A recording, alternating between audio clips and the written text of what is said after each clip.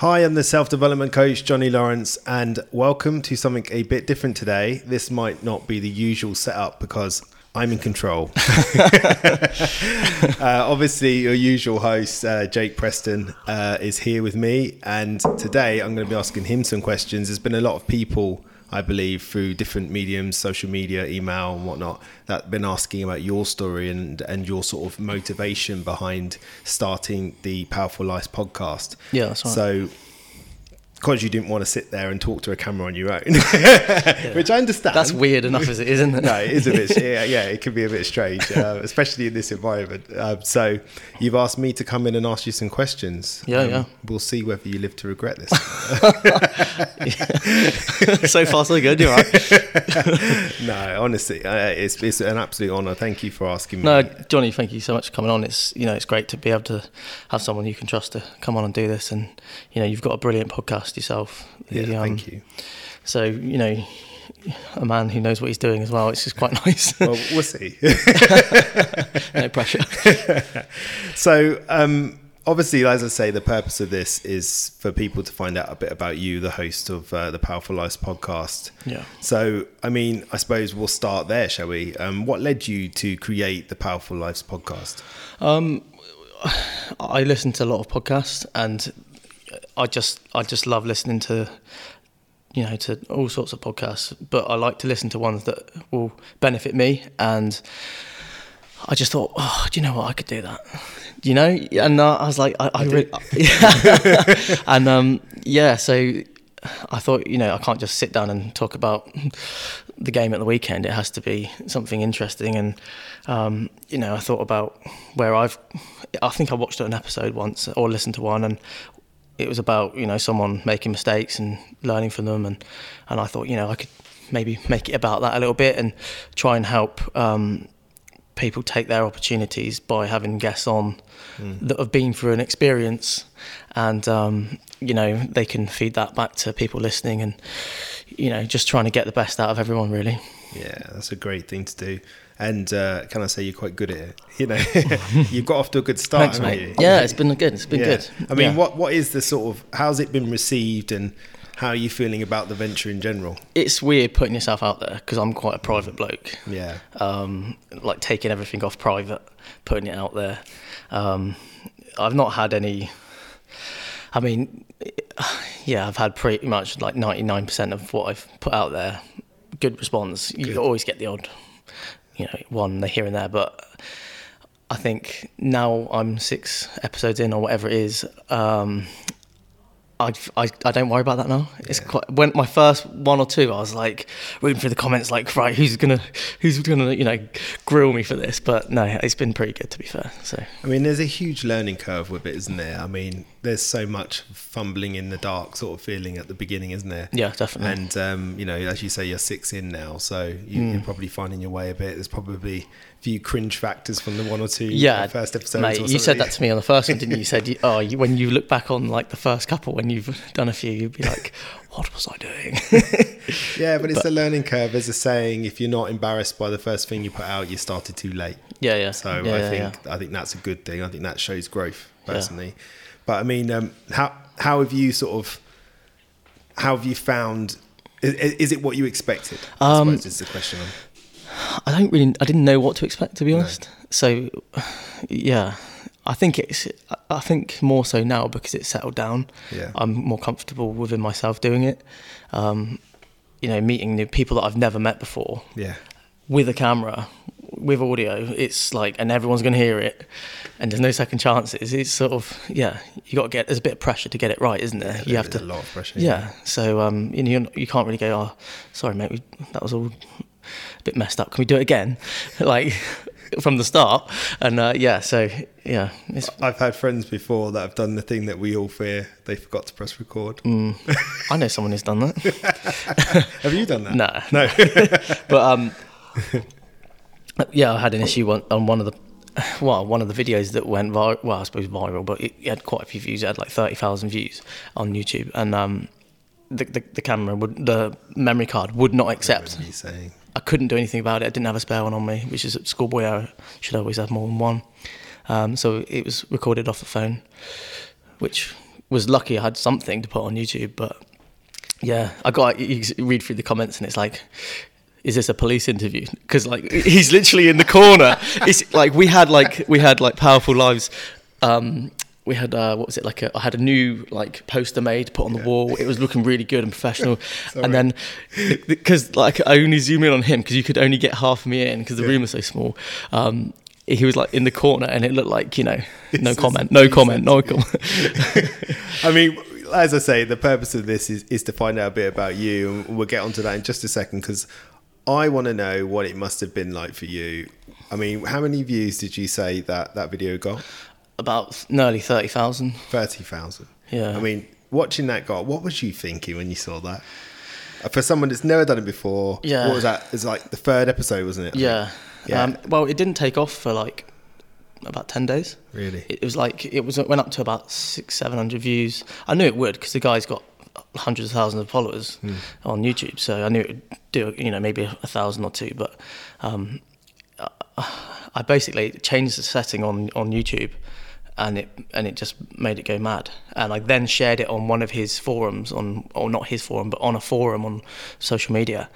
And then they watched it, I guess, and then it just sort of went mental. Within like a day or two, it was like creeping up. At one point, it was like creeping up 1,000 views every like 3 hours. Wowzers. Yeah. What was the setting you changed? I think I had it because it was no swearing or something. I must have I don't know, put it on for like children so they can watch it because his videos are for children, right? Because it's a family sort of YouTube channel. So I took that straight off. Yeah. Well, he actually rung me up. He rung me up and said, "Take it off because it will go mad," and it did. Wow. So yeah. There you go. Well, I'm really proud of you, mate. Cheers, mate. Good job. Thank you. You're doing a great job. So. Well done. Thank you. Well done. Mate, thanks. I just think it's good when I see people like yourself doing a good thing like this. So, congrats and well done. I appreciate that, mate. Thank you. So, I fear it's about to get heavy. Could be, a little bit. Yeah. Let's start at the beginning. Tell me about where you grew up and how your family life was. I grew up here in Penryn in Cornwall. Went to school in Penryn and Cornwall. Went to school at Penryn Infants, Juniors, Secondary School. So yeah, born and bred in Penryn. It was. I enjoyed school, but I think when I got a little bit older in my teenage years, it sort of I didn't really like it anymore. No. It was. I just went to school for the social and the sport, and that was it. Well, I think most people. But I didn't. Yeah, I literally had no interest in learning. Yeah. I just couldn't apply myself, and I didn't. I think that might have. I probably didn't have the right environment at home to learn. I guess I don't know. Well, I suppose that's sort of what I'm edging towards, really. I mean, you and I have spoken privately. You've told me some quite remarkable things about your upbringing, things that must have shaped the person you are today, must have had significant impact on you, and that mainly was involved around sort of your home life and the struggles that you had to experience with your family. Yeah. Do you want to talk about that? Yeah. So my mum had me when she was 17, which is crazy. It's, when you think of a 17-year-old person, it's like a kid, isn't it? Well, it is. You can't even buy a pint. But so she had me very young, and my dad, it all went pear-shaped, so he ended up moving away when I was probably 1, so I didn't really remember him. You ever met him? Yeah. Got a good relationship with him now. So yeah, he moved away when I was probably about 1, I think, and he moved back up to like Cambridgeshire, and then my nan, sorry, she's got I call her Nan. She took that like void, I suppose, as a, father figure, I guess, or second mother. I don't know. Patriarchal. Yeah, I suppose. And so then my mum met someone else, and they had my half brother Owen, and they were together probably for about 7 or 8 years. I don't know. So I really liked him. He was a really, really good bloke. Spent a lot of time with me. Took me up the field to play football, swimming. He invested his time into me. We didn't have a lot of money. I grew up on a council estate, So yeah, money was pretty tight, and yeah, so I was quite close to him, and then within like 2 years, maybe 2 or 3 years, my like life sort of dramatically sort of turned upside down because I thought he was my dad. Okay. But I thought it was weird that I used to call him Kevin. Right. So, What age was that? well, I'm basically I met my dad when I was like 8. Right. So my granddad, I used to go around my granddad's house at weekends sometimes, and he was like, "Do you know who your dad is?" And I was like, "Yeah, it's Kevin." He goes, "Well, no, because that's why you call him Kevin." And I was like, "Oh, yeah." You know, like So a kid. You met your dad at 8, Yeah. and when was you told that? About 7 or 8, yeah. Right. So he's sort of almost like preparing you, maybe. Yeah, and I met him, like, he said, "Oh, you know, he wants to meet you. He's called Mark, and he wants to meet you. Do you want to see him?" And I was like, "Yeah." Didn't really know what to say. It's really weird. Like, you just told me someone isn't my dad, and now I'm going to meet someone who is. It's quite odd. What was your reaction to that? I was just naive, just Right. too young to. It was too confusing. Yeah. And then, like, I met my dad, who I thought was amazing. Like, he's a proper man's man. Like, you know, he's always good to me. Do you look alike? Yeah, Yeah. gutted. But say that, mate. But But yeah, so probably within a year after meeting him, my mum split up with Kevin, right. which like broke me. Yeah. Yeah, that was hard. Yeah, I bet. And then my mum met my stepdad, who yeah, I didn't really get on with. I didn't really like him. He had 2 children of his own, so he didn't want to invest as much time as Kevin did into me, which, Right. looking back on, well, as a father, or looking back through my childhood, the most important thing a kid wants is that money isn't all flash stuff. It's just time. Yeah. That's the most important thing, isn't it, really? Yeah, absolutely. But yeah, you know, things got a bit tough then, and yeah, I didn't really like being at home. Found it very difficult. There's a lot of arguments, a lot of shouting, violence, I guess. Not that I seen any violence, but I could hear it. So yeah, I used to run away. Still run away. Yeah, used to run to my gran. So she lives in Falmouth, which is from my house. It'd probably be about, I don't know, 3 miles. What age is that? 9 or 10. Right. Yeah. So On your bike, walking? no walk. Yeah. Right. Used to walk on the main road all the way there and knock a door, because I was a bit of a goody two shoes when I was in junior school. So I used to get the job to unstack the chairs and like get the projector ready for all the hymns and stuff in assembly, and so I would leave early anyway. So yeah, I just used to go there, and then school call when I wasn't in school. Then they're asking why, and then having meetings with teachers. It was a bit awkward. Tough. Yeah, and they're asking why aren't you in school, and you just start crying because you don't know what to say. So you sort of ran away from home. Yeah, And yeah, you I didn't guess, go yeah. to school. Yeah, Right. no, it wasn't a frequent thing. It was No. when things just got too heavy, I guess. Yeah. So you would hear a lot of, let's call it domestic violence. Not I so wouldn't much, say it was violence. It was just Yeah, but more like an environment. yeah, that sort of Yeah. very sort of violence can sometimes it will imply violence, as in physical violence. But I'm more talking about that sort of, for a child, hearing them raise voices, it quite often is enough, right? Yeah, of course, it's scary, especially when my stepdad, he was a head doorman in Falmouth, and 6'3", 19 stone guy, huge guy, and my Kevin's 5 foot nothing. So Was there alcohol involved? yeah, Yeah. yeah, it's pretty shit. I remember once I was sat upstairs absolutely shitting myself because the kitchen was getting smashed up downstairs. mate. Yeah, it was all getting turned over. So, but you Used to so moments like that, you'd want to escape and you go to your grans yeah, or your nans. yeah, my nan, yeah. So, but if it wasn't going to hers, it would be escape, go to sport. Right. Okay. When you went to your nans, was that okay? Yeah, Yeah. yeah. You looked after that, and your nan and granddad, they so together? they split up, Oh, okay. and she was with my step granddad, who he's a real good bloke. Supported me financially, doing all the stuff I needed to do. So he was Do you have a good relationship with your mum now? I find it hard to have a good relationship still. Right. It's hard when you've got no memories, isn't it? Guess so, yeah. Yeah. Especially when I found that when you have a child of your own, it provides another context, and that becomes difficult. Yeah, that makes things so different. Like you look at things so differently. It does. Sometimes it helps. Sometimes you're like, that's quite hard. Yeah. But other times you're like, why couldn't you have just, whatever it is? I find it hard to have relationships with people. I don't know. I find it a struggle, like a battle. I don't know. Do you think you have issues around trust? Yeah. Yeah. Yeah, definitely. Yeah, maybe a bit of paranoia. Yeah, maybe. Yeah.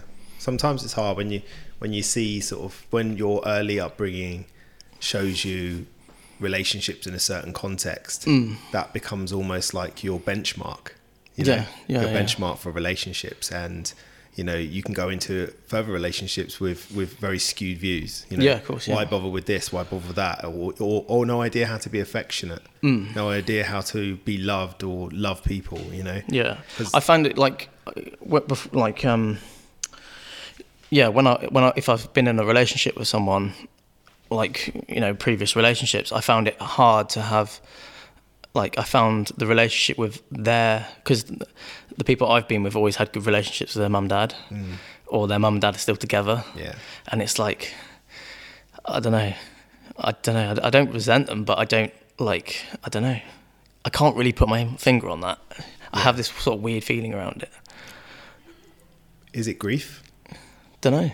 Yeah, honestly, maybe, yeah. Yeah. Jealousy, maybe, I think. Jealousy, grief, Grief is a funny word because it encapsulates a lot of feelings all in one, a lot of emotions. Yeah. Because anger is one that's really easy for especially men to sort of relate to. Yeah. But anger's not an emotion, it's a reaction. So when you go to something like grief, that's a collection. Yeah. Definitely. I think I think it was probably a lot of jealousy, to be honest. Right. Because a lot of it, I didn't have that resentment. Yeah, I didn't have father figure. I was craving it, especially getting older, because my dad lived so far away. He couldn't be, he couldn't put my hand on the back of my shoulder and say, "No, son, don't do that." Stay away from her. You need, stay away from all of them. Guide you here and there.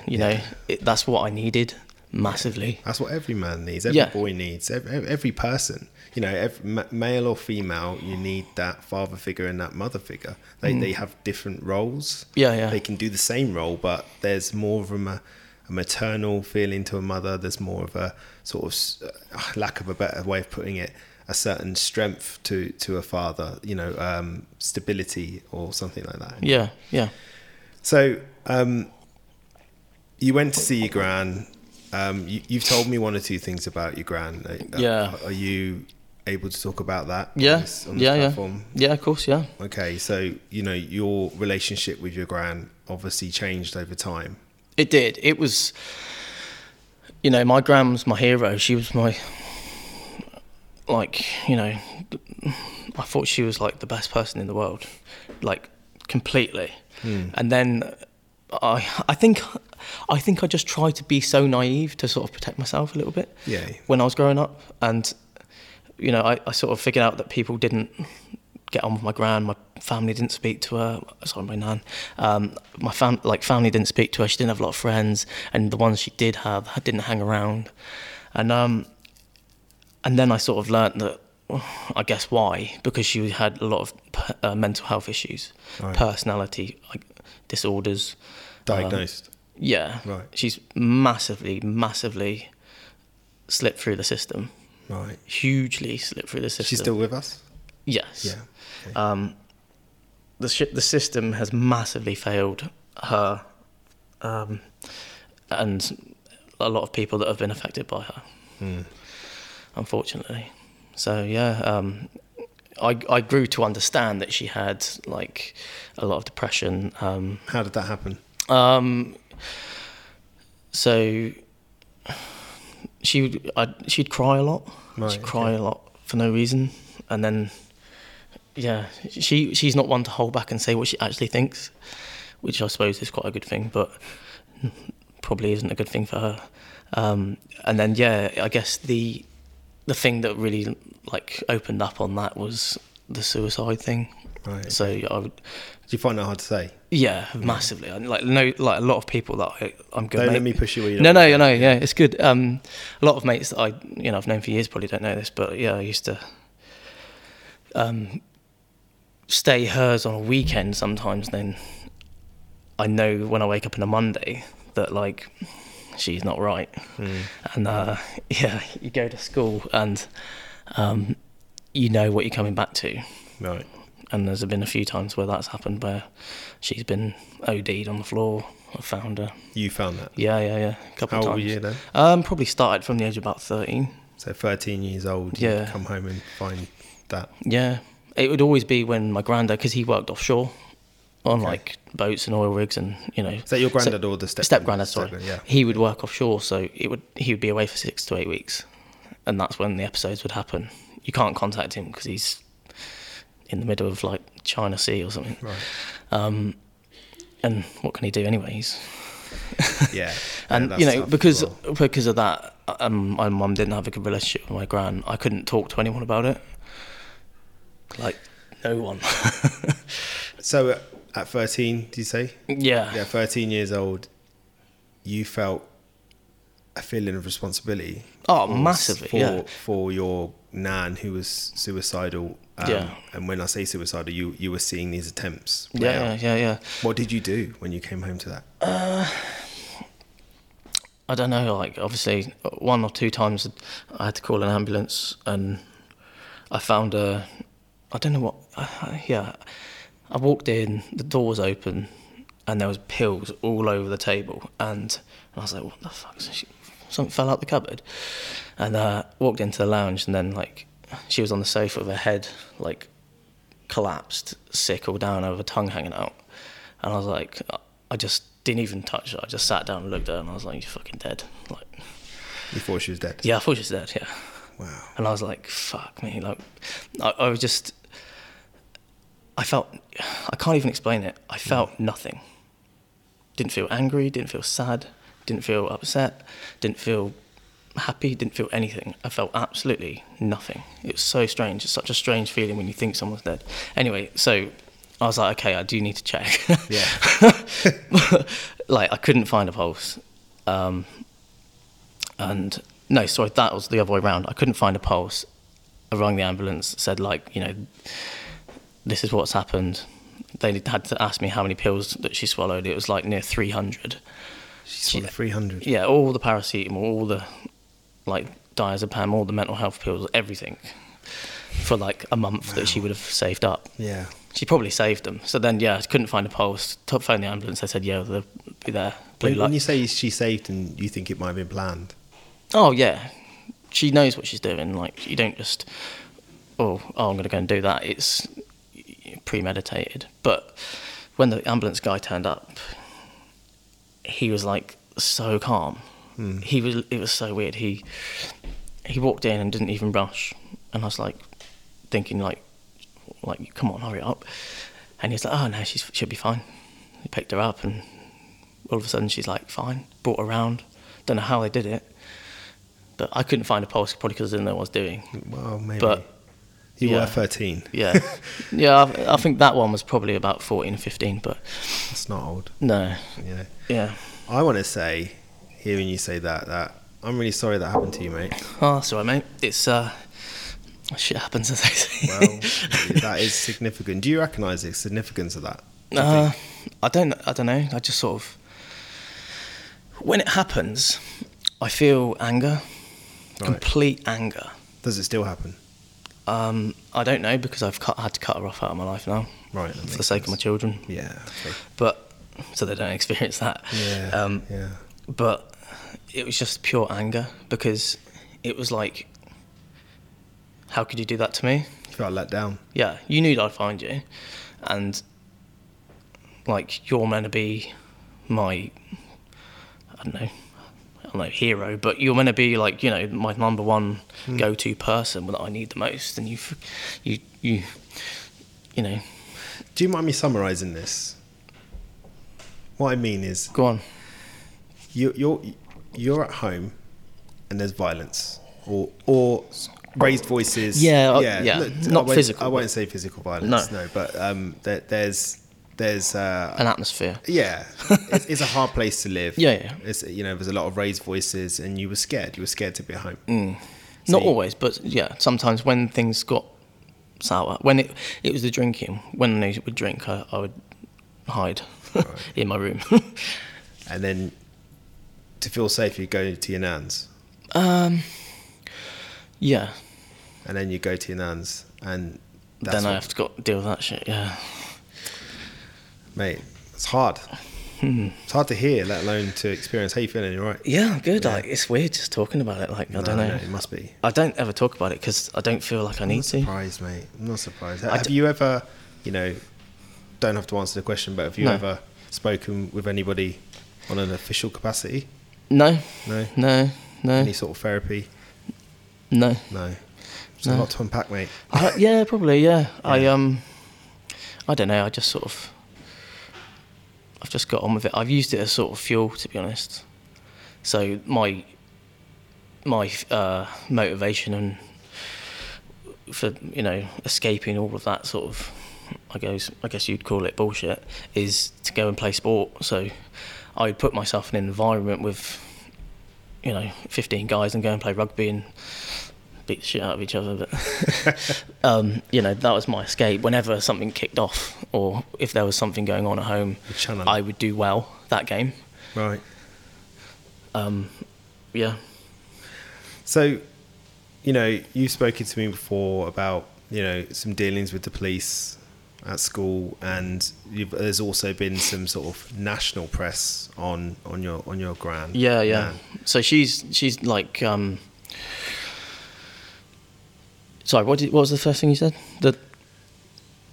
You said the national press. What was before that? Yeah. So you'd had some sort of, you know, police. Oh, that's right. Yeah, the police thing. So things going on at school. So yeah, with like regards to like dealing with her when my granddad was away, it was the police would get called because she'd say, "Oh, I'm going to go and do this," and it would happen, and then they would ring me up while I was in school saying, "We've got your gran here. You need to come and sort her out." It's like, hang on, mate. Like, 15, I've got science in a minute. So the police would come into school? No, they'd ring me on my mobile. Right. So like back then I'd have a little flip phone or Nokia 3210. Did they know your age? No.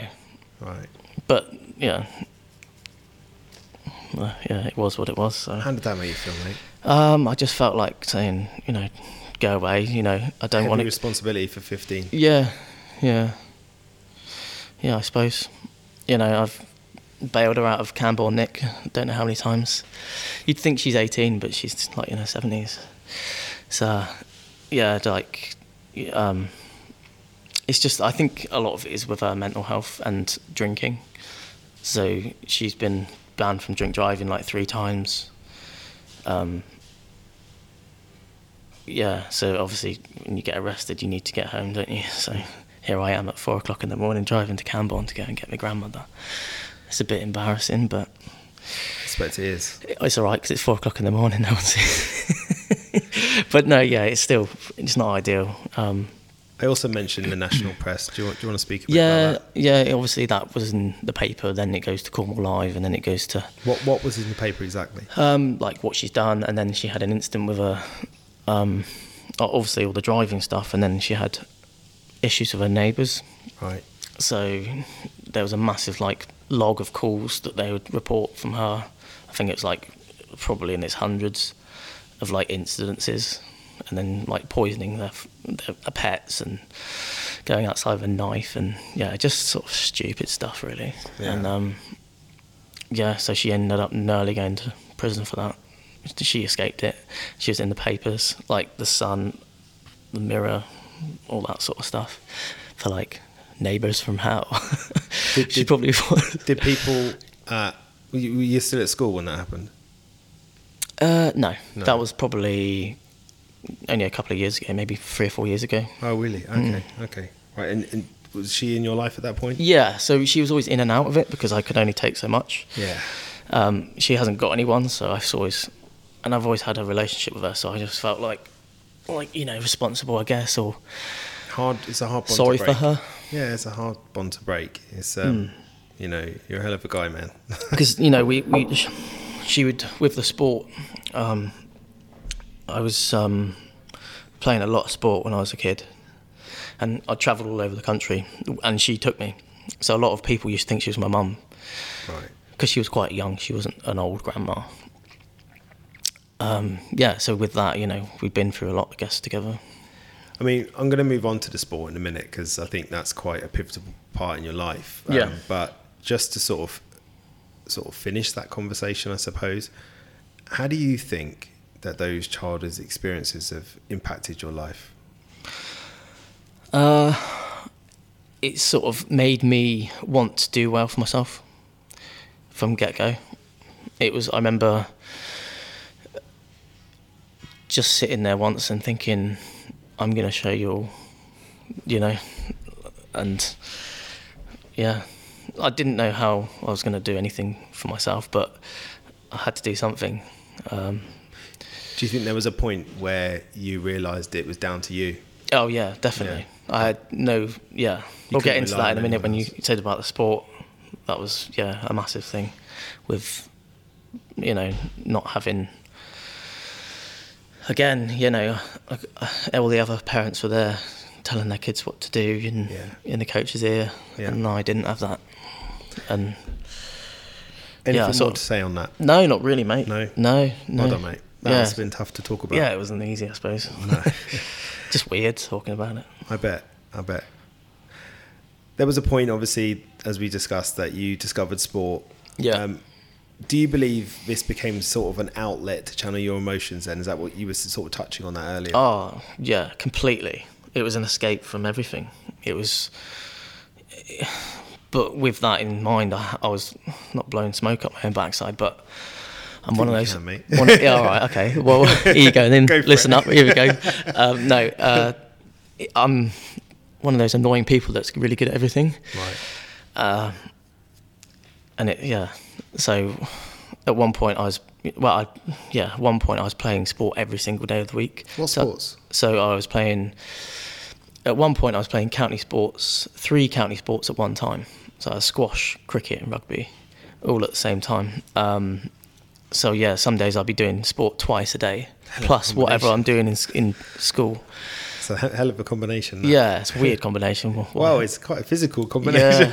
Yeah. So, do you have a lot of energy as so much energy. If you've got a ball, I'm interested. Right. Like that's all I cared about was just getting amongst it, and I was just it was sort of as soon as I step on that court, put my helmet on to go and bat, or put my rugby kit on, that was like I've just walked into like, what it's like when you go in a gym and you're going to work out and everything that's happening in your life is out the front door. Yeah. That's sort of what it was like for sport for me. It was an escape, so I was sort of addicted to sport. Was there sort of like a sense of freedom that came with that? Yeah, completely. Yeah, bet. I wouldn't. And looking back on what I've done and where I am with sport now, I completely played on emotion. So I was always in my head, I'm better than you. You're not going to be better than me. I'm going to win, and that's the end of it. Whether I did or not, it was another matter. But you believed. It was my belief, yeah. And you couldn't lose. I was just desperate to win. Desperate. It wasn't a case of I want to win. I was desperate to win. But you believed you could. Yeah, I did. Yeah. Because I knew I had, I guess, a bit of talent with it and a capability. But that only gets you so far. Did you get a lot of support from the sporting clubs? Did they notice the talent and encourage you? Yeah, they did. Yeah, definitely. I did get a lot of.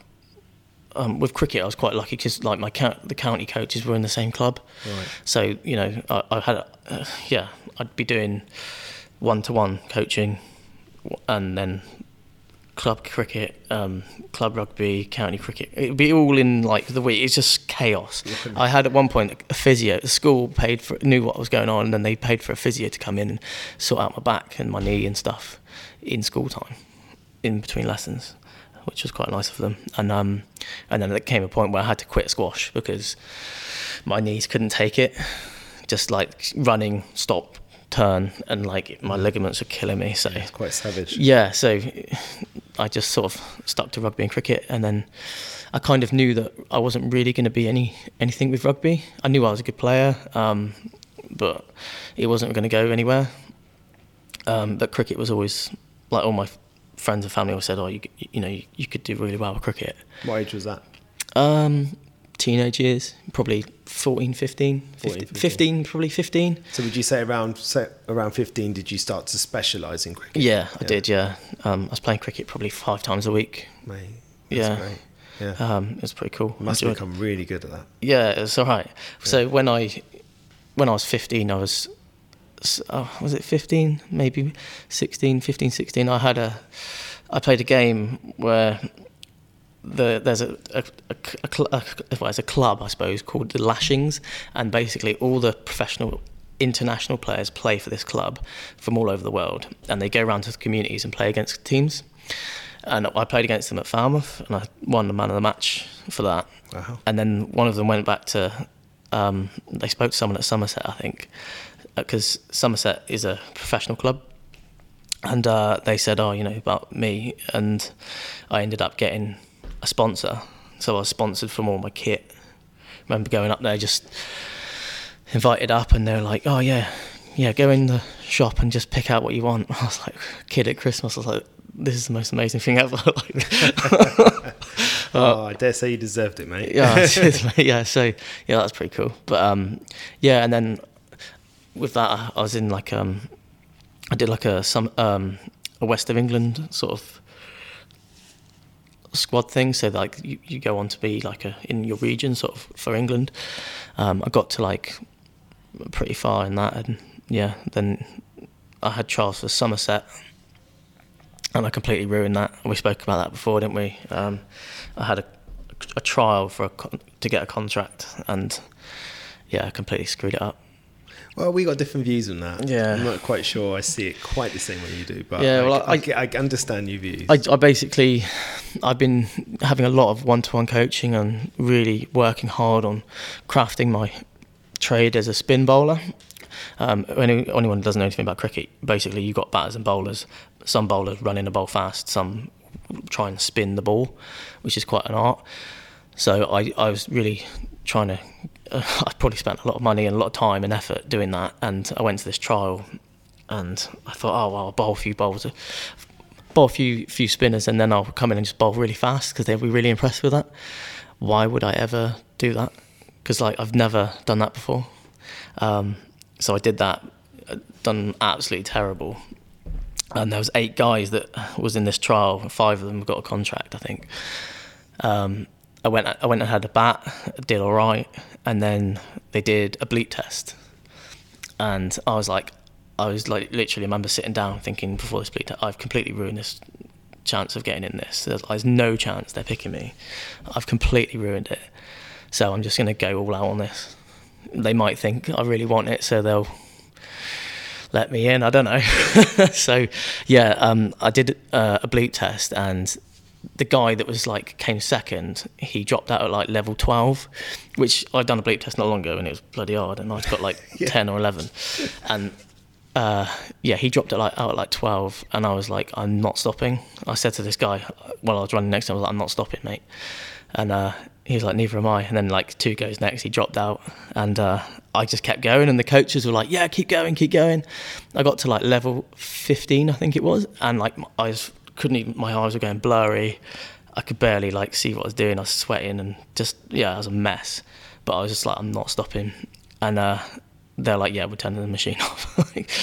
Just stop. I went through the back door and in this hall into like a little courtyard, and just like had a panic attack.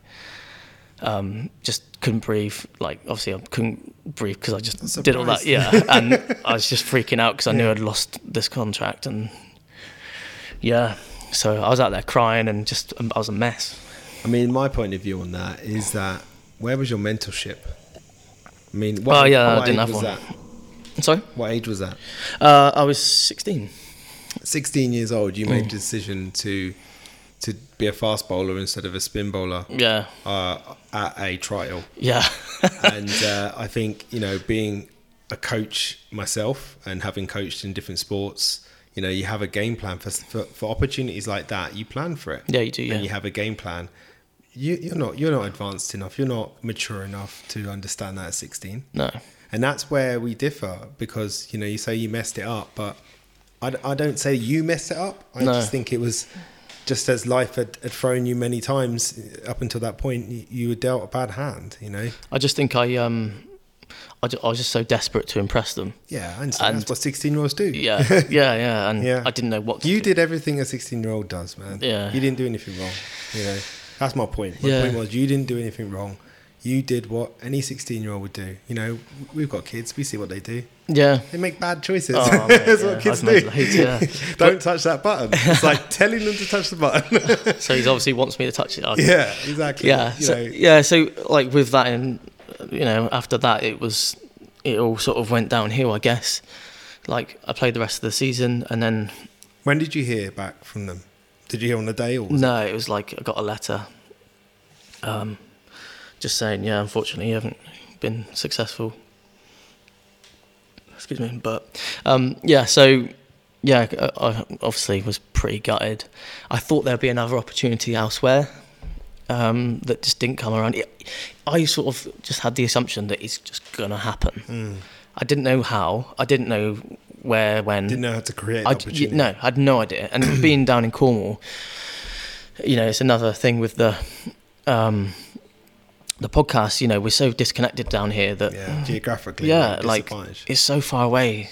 Somerset is the nearest professional club, so it was it just didn't happen. I ended up getting an apprenticeship in gas engineering, doing that, and then back to league cricket in Cornwall, and after that I ended up, I think within 3 years I was playing Division 2 cricket in Cornwall, from standing next to who's now the vice captain for the England Test team, Joss Butler, and Jack Leach and James Vince and all that lot.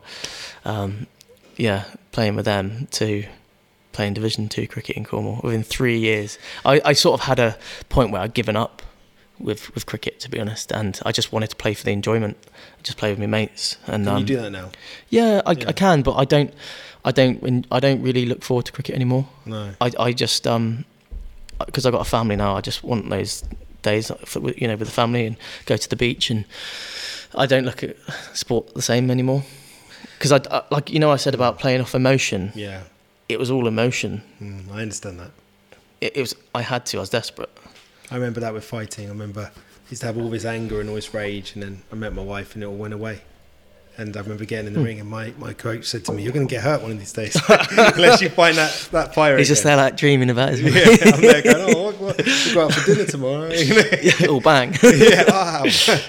Yeah. I mean, something strikes me in that conversation. You've had a lot of rejection in your life. Yeah, I guess so. You had the rejection from your parents, and then again with your nan, and then again with cricket.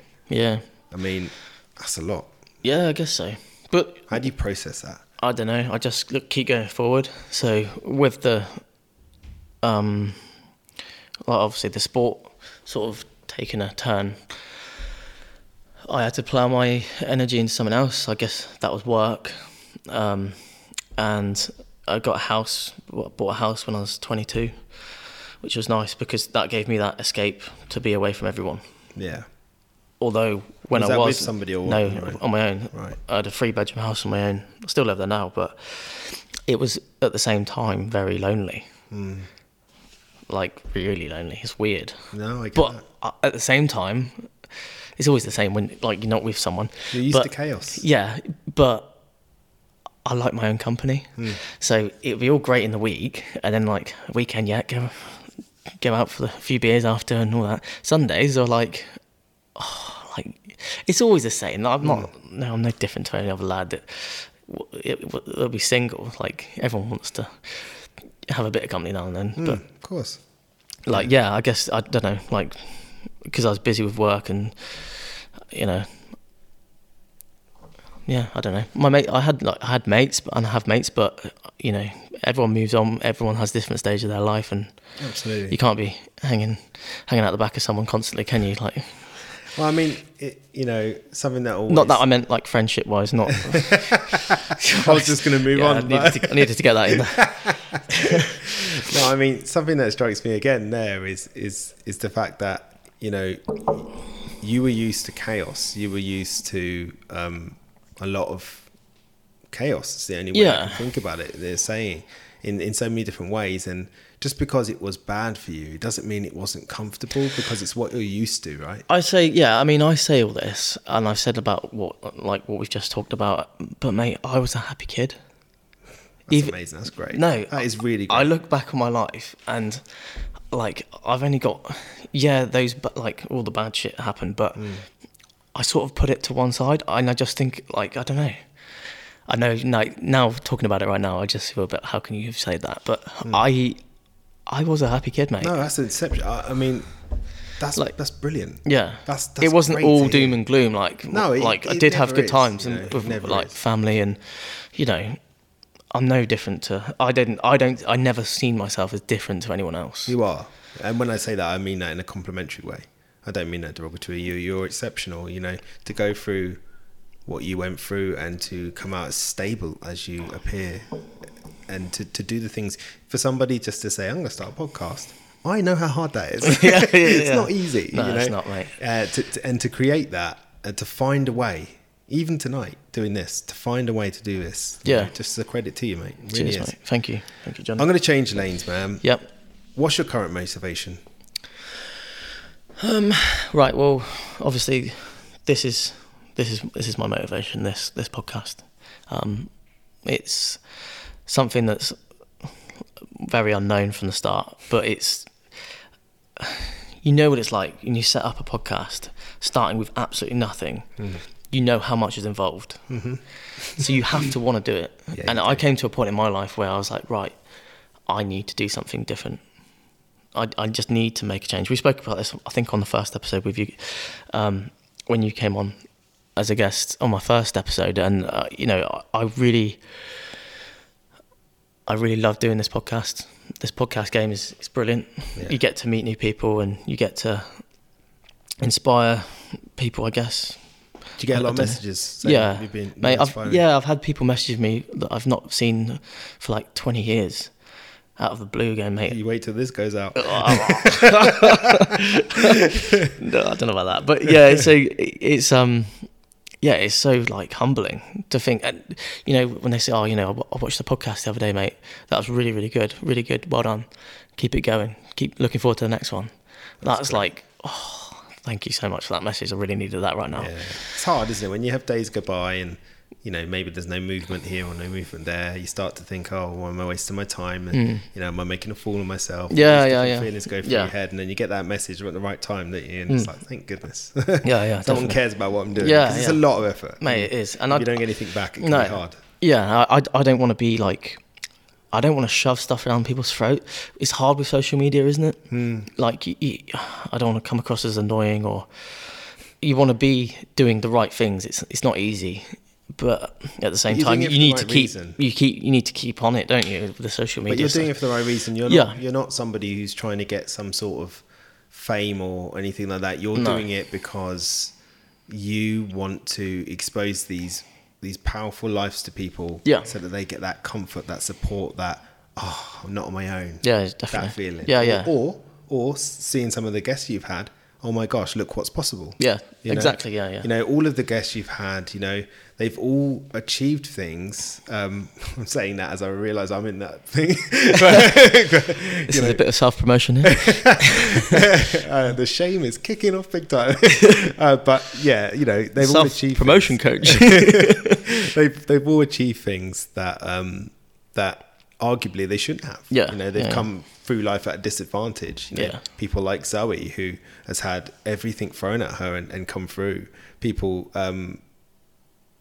all your guests, as I say, they've all had a little something about them.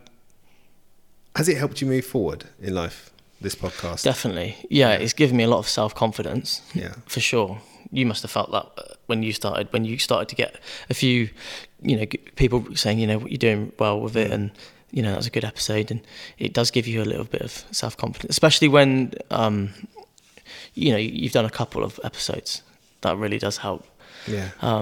It's quite fulfilling. Yeah, it is. And it's like, nice, like you say, to get the feedback. Yeah, I'm not going to say what my favourite episodes are. Sorry, I don't want to. Sorry, we know. But some of my favourite ones, yeah, like not necessarily might have more views than others. It's, you know what I mean. It's not about getting all the numbers all the time. No, and that's it, isn't it? It's not about having the biggest social media influencers. It's about people telling compelling stories, interesting stories, stories that inspire, motivate, encourage, support. You know, and I think you're doing that. Thanks. You're doing a great job. Cheers, mate. So, we're coming to the end. Yeah. And we can't get through this without talking about your wonderful family. Oh, yeah. Look at that. I love that. Straight away, the big smile on your face, It's been a hard podcast, this. So yeah. I like to finish on something that puts a smile on your face, mate. Yeah. Tell me about your beautiful family. I seen her earlier, and she was like, well, actually, I drove past her to get here today, and she turned around and came and met me in the car park. And she was How like, excited he is. Yeah. Well, no, this is the bit. She's like, don't forget to give me a shout out. I was like, all right then, go on then. Go for it, mate. Hi, Christine. Love it. That's yeah, great. No, so we've been together for 5 years now, and so she's Christine, my partner. She's got 2 boys of her own, Logan and Theo, and we've also got one of our own as well. So yeah, Jesse, and he's 3, and the others are 8 and 9. So yeah, it's a house full. Yeah. So wow. But yeah, it's been pretty crazy, because when I met Christine, I wasn't really looking for someone who had children. Not many people are. Especially a young man in his 20s, you don't want to be looking intentionally for someone who has children, are you? You're going to be looking for that one-to-one sort of thing, with not having that sort of extras that come with it, and that just goes to show how much it's sort of a credit to her. Well, not a credit to her, but goes to show that what I saw in her. I think that's the right thing to say. Love. What I saw in her, yeah, I guess so. But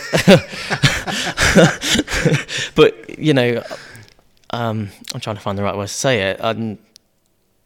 That connection, I think we had such good connection. Yeah, that what came with it didn't matter. And obviously before we can put ourselves in the light, we have to put the kids first. So, which was quite difficult for me, for not having children of my own. Yeah, I expect it was quite an adjustment to go from initially no children to like 2, then the third child. 2 that aren't my own. Yeah. So I'm third most important, and that's fine. Yeah. But that was quite a strange thing to get involved with. Do you know what I mean? When you're in a relationship, it's just you and them, but you're not important anymore. So I absolutely understand. I got promoted recently because the goldfish died. So, I was the only one in the house that was doing a little dance because I'd been promoted, Yeah. Because at that point I was 5th. I'm sure I've seen you say that. Yeah, that's brilliant. Yeah, but I mean, I'm really happy for you, man, that you found happiness. I mean, after all that you've been through, all the adversity you've had to go up against, all the challenges, all the hardships, I'm just really happy that you've managed to find someone that makes you happy, and you've got a nice, stable life. Thanks. Yeah, I mean, because you really have. You've got a great job, you've got a great home life, you got your own home.